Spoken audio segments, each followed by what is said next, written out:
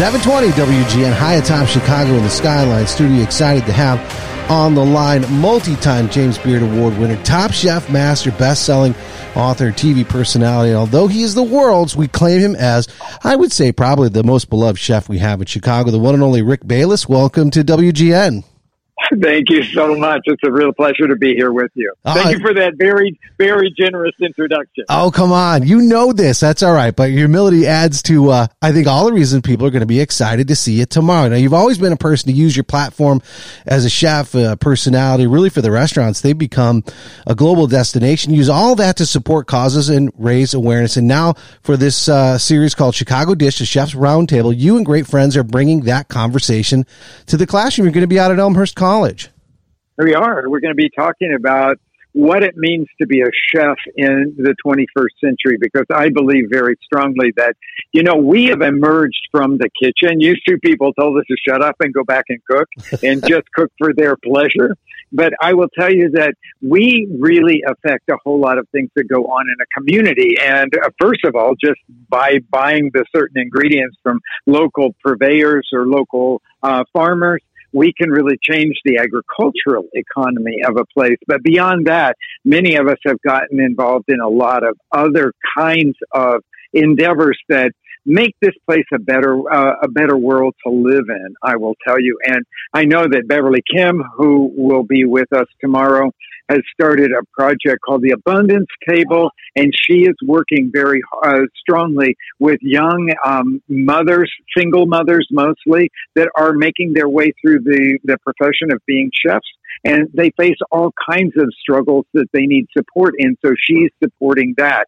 We do a whole lot with providing culinary education for young adults on the West Side through our Impact Culinary Training Program, because we want to change the way that people from especially disenfranchised communities are able to come out of those communities and actually build a real career for themselves. And I think that is one of the things you're seeing with chefs a lot these days. And so we're going to be talking about that at Elmhurst College tomorrow. Yeah, I mean, it's great to be able to kind of get into that younger generation as they maybe explore interested in careers on the culinary side and say, this is part of it. And it's a get to, it's not a have to. This is an opportunity to really change the culture and have some impact. I've been talking with you probably for at least 15 years about the Frontera Farmers Foundation. And that's right.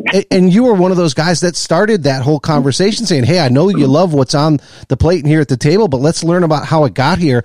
And have you had other chefs that have come up and maybe seen how you've led by example and asked you specifically about that, this whole part of it? All over the country, honestly. It really amazes me how wherever I go, there is great interaction between me and chefs that really want to change things in their community to make their communities better places to be. Of course, we're bringing them good food, okay? And that really raises the quality of life in any community. But beyond that, I have to say that we're very interested in doing other things and really touching people's lives in other ways as well.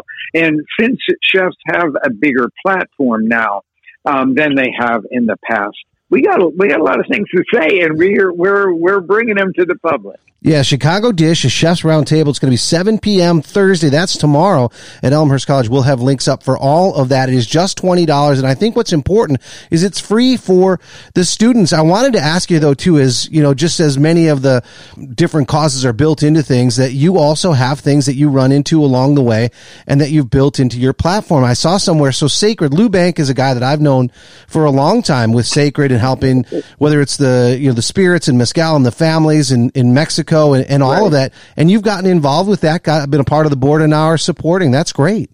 Well, I will tell you, I am a huge fan of mezcal and have been for a long time, mostly because as opposed to tequila, which comes from way bigger houses, when you buy a bottle of mezcal, you're really supporting a family and a community.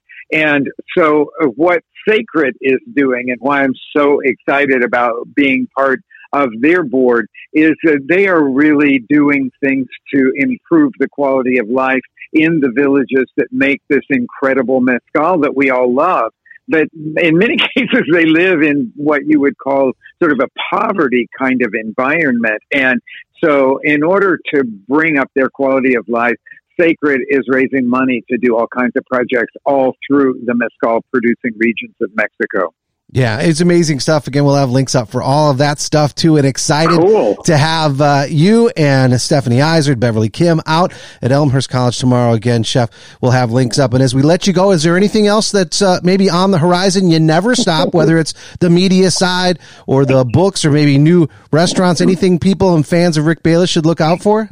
Well, I just took a break from the presentation of this new menu in Topolobampo to come and talk to you right now. And I am so excited about it because we are going to celebrate the Day of the Dead in Oaxaca in Topolobampo with this new menu. So I can tell you that's what's really on my mind right now. So focused. People are going to be loving it. I'll let you get back to it. And of course, everybody will see you out in Elmhurst tomorrow. Thanks, Chef, for everything you do. Thanks for jumping on.